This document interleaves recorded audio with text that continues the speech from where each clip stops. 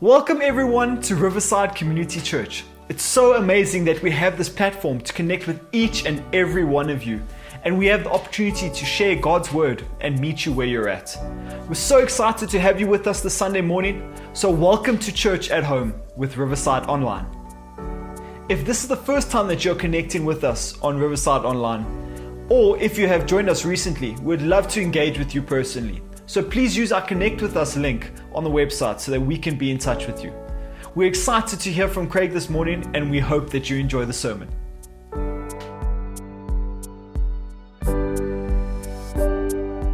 And it's just so great to be able to share with you from God's Word. And we wanted to just jump right in to give you an update as to what is happening with our Branch Out campaign. To date, we have been able to hand out and deliver 240 food hampers to people in our community, namely in the Jackson's informal settlement. Those food parcels have been going to the elderly and the disabled and to child-headed households. We've also been able to distribute the food bags that you've been making, you know, those ones with rice and the soup mix. That's been going to a lady who's feeding kids, also in the Jackson's informal settlement.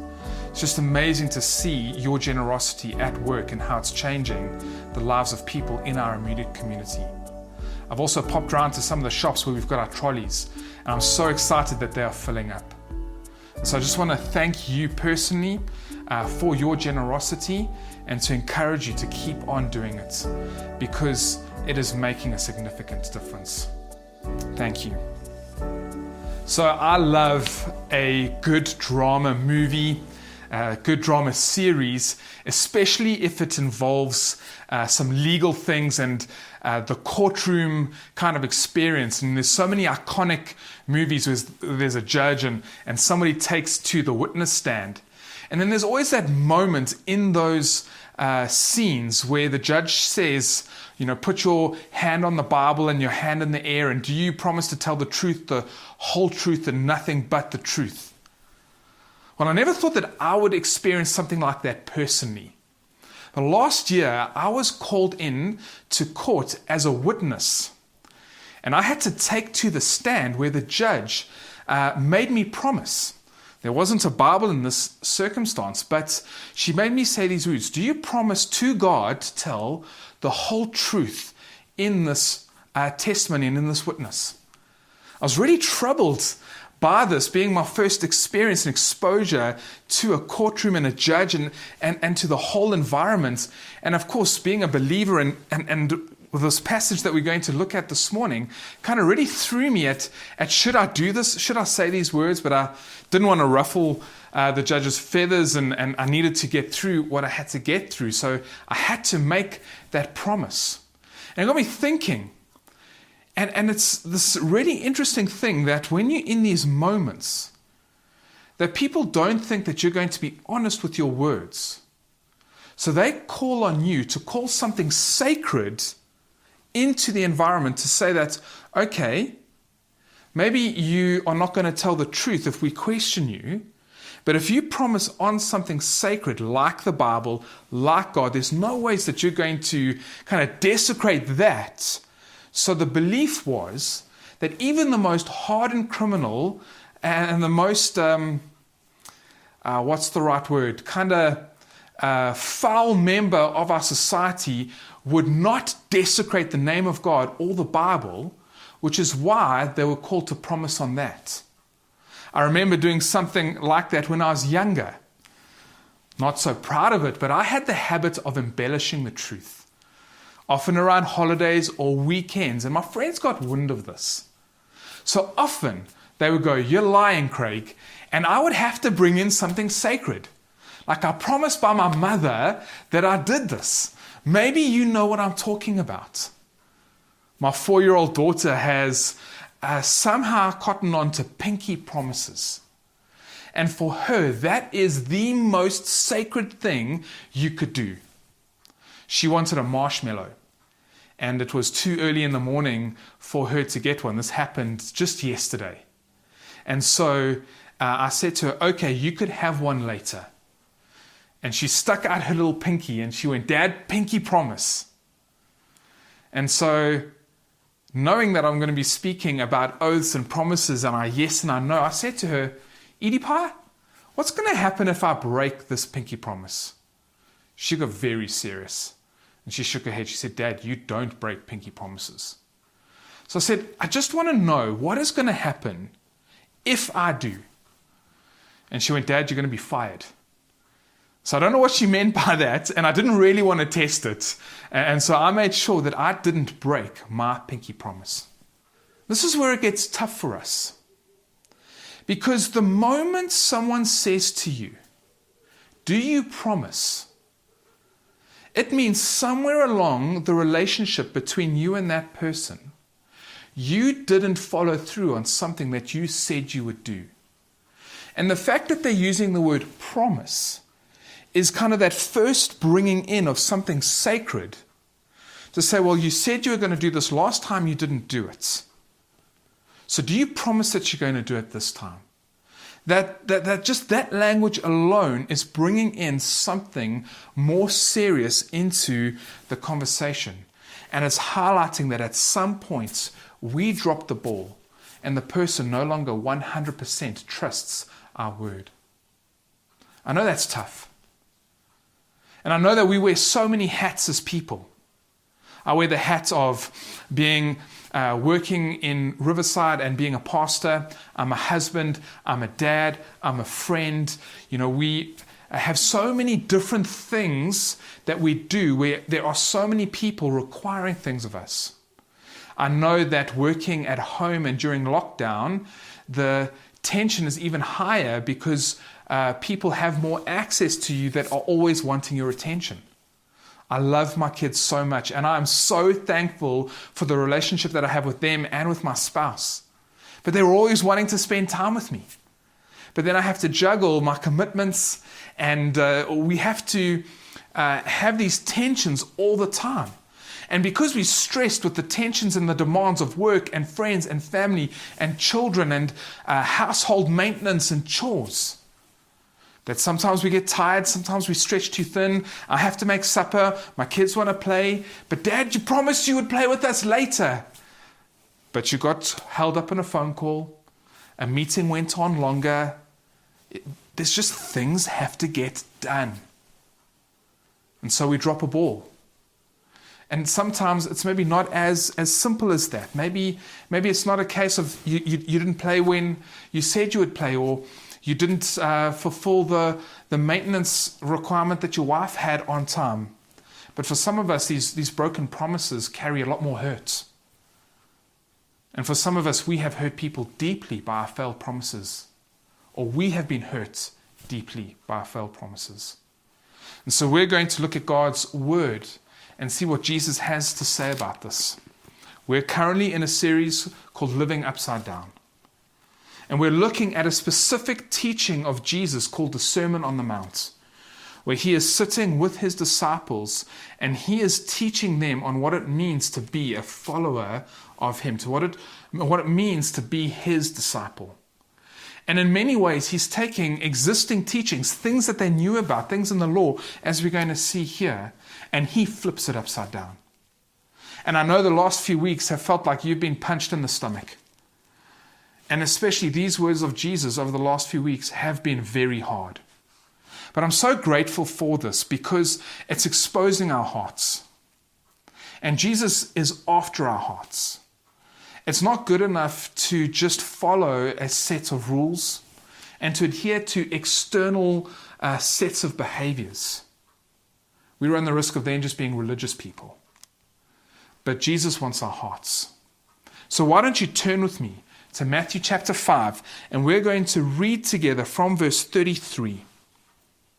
So Matthew chapter 5, verse 33 reads, "Again, you have heard that it was said to the people long ago, 'Do not break your oath, but keep the oaths you have made to the Lord.' But I tell you, do not swear at all, either by heaven, for it's God's throne, or by the earth, for it is his footstool, or by Jerusalem, for it is the city of the great king. And do not swear by your head, for you cannot even make one hair white or black. Simply let your yes be yes and your no be no. Anything beyond this comes from the evil one. So what Jesus is doing in this passage is he's taking something that they were very familiar with. He starts by saying, again, you've heard it said long ago. There's something that they were familiar with. And what he is quoting in verse 33, do not break your oath, but keep your oaths that you've made to the Lord. He's putting two verses together, very interestingly, one from Leviticus and one from Deuteronomy.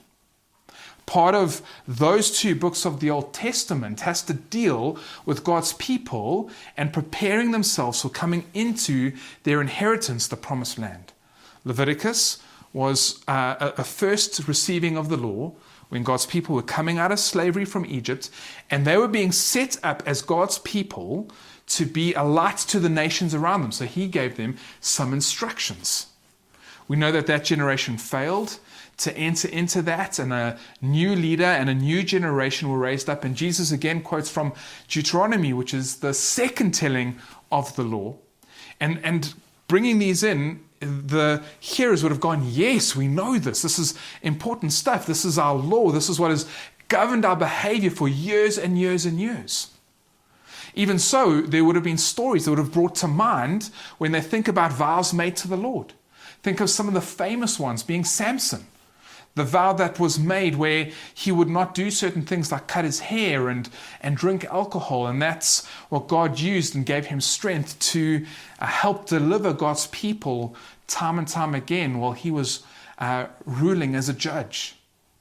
Think of Hannah, a story in the Old Testament where she makes a vow and an oath to the Lord, where she then dedicates her baby to the Lord.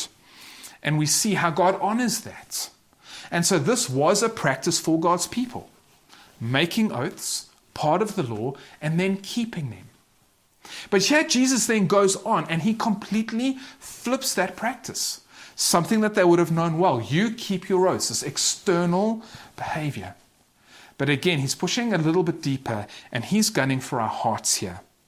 And this is where he goes on to say, but I tell you, do not swear at all, either by heaven, for it's God's throne, or by earth, for it is his footstool, or by Jerusalem, this great city of our great King. You know, if we bring something sacred into the equation, if we're going to say, well, I'm going to promise on the Bible, I swear by heaven, we have no authority over those things, as Jesus is saying. How can you swear on something as sacred as something that God himself created? In fact, we have no authority to do that at all. And I love this because I think some of us are experiencing this reality, is that we can't even swear by our heads because we can't even make one hair white or black.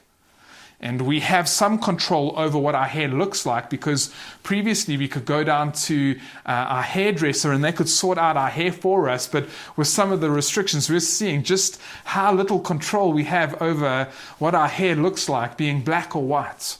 But here Jesus is pointing out the reality that we can't even control our hair turning grey.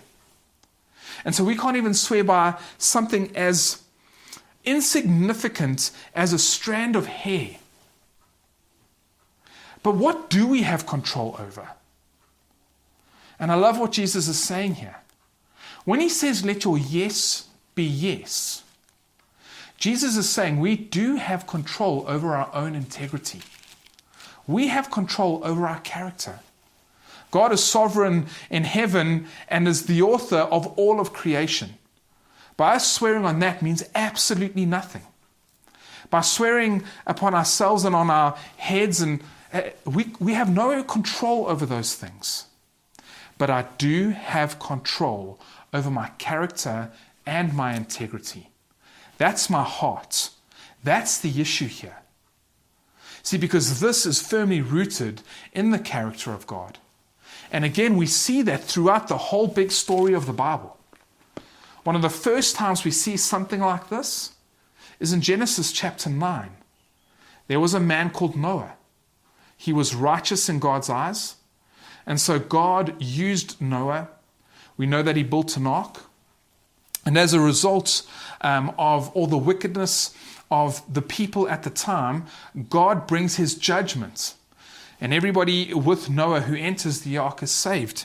And we see here in Genesis chapter 9, verses 11, that God makes a promise with Noah. And it reads like this. It says, I will establish my covenant with you. Never again will all life be destroyed by waters of flood. Never again will there be a flood to destroy the earth. We see that God establishes something with his words. And to this day, he has never gone back or had to reaffirm his words. A little bit on in Genesis chapter 15, we see again another promise that God makes, or a covenant that God establishes with Abraham, but then his name was Abram. What God was doing and the practice of covenants is you would take an animal like a goat or a bull and you would cut it in half, quite grotesque. It would be separated slightly and you would be on opposite ends. You would walk into the middle, you would make the agreement standing there. And what that symbolized is that if any one of us failed in this agreement, we can do this to that person. And then they would pass through. And so God has Abram, and he is about to make this covenant with him. And we see this in Genesis 15. It's a really interesting passage to read. But as they're ready to make this covenant, God puts Abram to sleep. And he passes through and makes the covenant on behalf of Abraham. When Abraham wakes up and he realizes that this covenant is in place, we realize something what God was doing in that moment. What he was saying there is, Abram, if I fail you, then you can do this to me. Something will die, I will die if I fail in this covenant. But if you fail in this covenant, Abram, I will die. And all of this culminates in the work of Jesus Christ on the cross. And so when he cries out, my God, why have you forsaken me? As he goes to the cross and as he dies in our place for our sin, and we know what that means for us to be then able to enter into a relationship with God the Father because of that work. We see the integrity of the words of God, that he has never ever failed us, and by always showing us that he keeps his words. And he's shown that to us, and he's demonstrated it to us in his actions. And this is why I think Jesus is calling us to live simply with a yes and a no. Because God has always simply been yes and no. His words have always been true. He's never failed in his words. He's never failed in his promises. And he's always demonstrated that with his actions. And so again, this is what we are being called to as followers of Jesus. He's showing us, teaching us what it means to be simply yes and no, to never deceive. And that's why he says anything else comes from the evil one, the father of lies, is that we need to be people who live with absolute integrity. That we never have to say, this time I promise. No, I really will do it this time. Or not like this guy over here who says that you don't have to remind me every 6 months. And so I want to encourage you with this. I myself have failed people in my life. The fact that my children sometimes say, but Dad, do you promise? Means that there have been moments where I have dropped the ball in their lives. And I'm thankful because of the words of Jesus and because of his grace and what he has done for me, that I have an opportunity to come before him and repent of these things. I'm thankful for the grace of Jesus that allows me to come to him and say, Jesus, of all the people I have failed with my words, I've probably failed you the most. That I've made promises to you time and time again and have failed to live them out. And so I want to just repent of that, Jesus. And I'm thankful for the words of God where it says, my mercy is new for you every single day. And so I can come before him and receive his grace. I can repent of my actions. And because of the work of Jesus in my life and how I have surrendered my heart to him, and he has given me the empowering presence of his Holy Spirit, which is transforming me into the likeness of Jesus, I can pursue living like Jesus. That my yes can be yes, and that I can live with integrity. This gives me an opportunity to go to my loved ones, to go to my spouse, and to repent of all the times I have failed to live up to my words. I can go and repent to my children. And I have the opportunity, because of the words of Jesus, because of the works of Jesus, because of the grace of our Savior, to be able to move forward in this. That if I have been a person who has failed people with their words, who have made these promises and have always gone, I promise I'll do this and I'll promise I'll do that, and I swear this time I will do it. That by God's grace and his empowering presence, I can grow into being a simple yes and a simple no. That is all that it takes, because the grace of God has empowered me to live with absolute integrity. Am I going to drop the ball again? I might. You might as well. But thankfully, the grace of God allows us to be the kind of people that model Jesus Christ and the Holy Spirit who empowers us to attain that. So I want to encourage you all that we have an opportunity to be followers of Jesus Christ, who exemplify the character and nature of God, who has always been true. And we can model that. Now that you've heard the sermon, why don't you take a few minutes to pray at home using the following prayer points as a guide.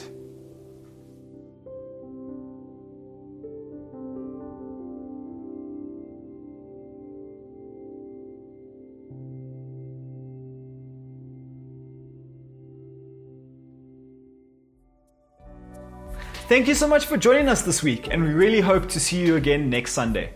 If you're looking for more Riverside content and wanting to engage with us more, please follow us on our social media platforms.